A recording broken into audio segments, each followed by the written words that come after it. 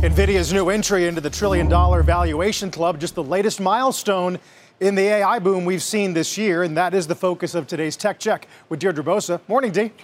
So, Carl, we may need a new name or a new moniker for the big tech basket powering broader market gains this year. FAANG, it just no longer captures what has been happening in big tech as newcomers to the trillion-dollar club like Nvidia, as you mentioned. They power that new AI revolution. Bernstein suggests this morning the Magnificent Seven. Also notes that if there was ever a year to consider the sell in May maxim, it may be this one. The names in that group, the Magnificent Seven, they are all up between 35 and 180% this year. And in May alone, Alphabet and Amazon, they're up 15% each. Nvidia nearly 50%. So sure, good time to take some money off of the table, but also nobody wants to look like Cathie Wood here, who bailed out of Nvidia too early. Now, another name getting attention already is Broadcom, which reports earnings this week. It has been called by BofA the most underappreciated AI beneficiary, which I guess in this market, you can call a stock that is up 55% year to date, 27% since that call. Investors, though, they may be expecting another Nvidia here,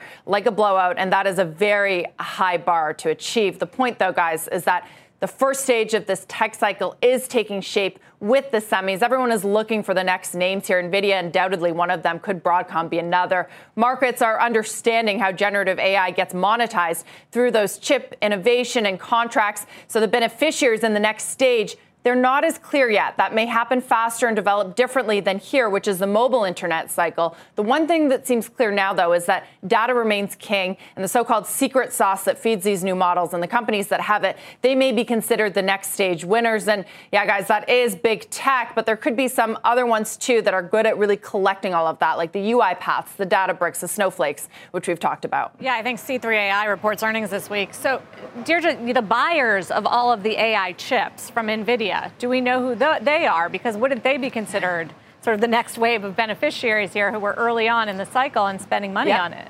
That's a good point. And they were the beneficiaries in the mobile cycle as well, right? It's the infrastructure plays, the hyperscalers, the Microsoft, Amazon, AWS. They also have a lot of data, and the Google. So those are considered the next ones. But are they good at crunching that data? Undoubtedly so. But there could be other players. Remember, too, like a Salesforce, they acquired Tableau, which is in data analytics a few years ago. So they're well positioned. But this takes longer, as we showed you in that chart, for the market to recognize. You can make the case that not so, because you've seen a Google, Microsoft, Amazon run up this year. But there could be other players, other finds here, and especially the software side of it, which is the last stage where ChatGPT and Bard sits. There's going to be many, many more of those. A lot of them probably companies that we don't even know of yet.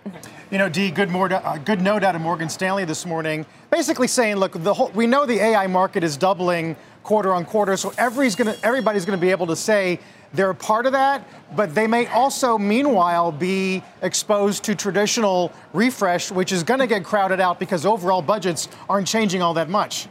Yeah, I think it's a good point, because there was a note last week as well that said you can't just slap an AI chatbot onto everything and say that you're part of this revolution. I think what you're getting at, Carl, is maybe the spend to get there as well. We talked a little bit about this too. You need to upgrade your systems, and that's what sort of the cloud companies are having to do. They have to buy more of those Nvidia chips. So Nvidia is going to benefit, yes, but costs are going to go up for the players that serve the large language model. So costs increasing on one side also. Amazing to see Nvidia surge another 6% on top of the week last week. Thank you, Deirdre. Deirdre Bosa.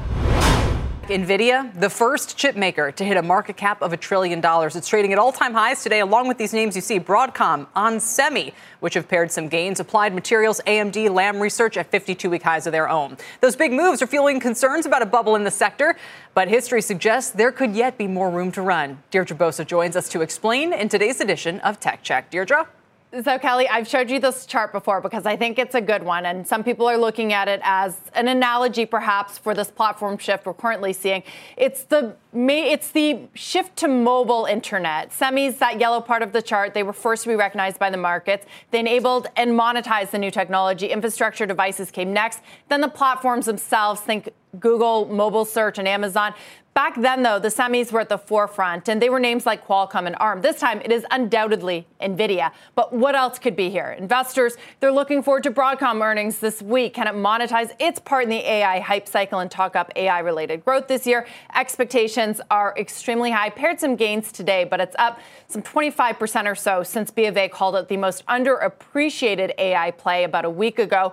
Bernstein this morning, though, wrote, and this just relates to this huge surge in these AI names that we've seen this year. They said that if there was ever a year to consider the sell in May maximum, it might be this one. There's good reason to take money off the table, of course, after the run up in those 7 stocks we've talked about that have led the broader market gains this year. But if generative AI is even more revolutionary than the mobile internet shift, going back to that first chart, which many smart people here believe it is, there could be more trillion-dollar companies to come. And Kelly, it's interesting to look at the evolution of big tech. First, it was FAANG with 4 letters. Then it was FAANG with an extra A. Now it's what some are calling, what is it this morning? I think the Magnificent 7, right? So instead of big tech giving up its leadership, there's only more entering that trillion-dollar club, more big tech becoming bigger, more names entering sort of this leadership.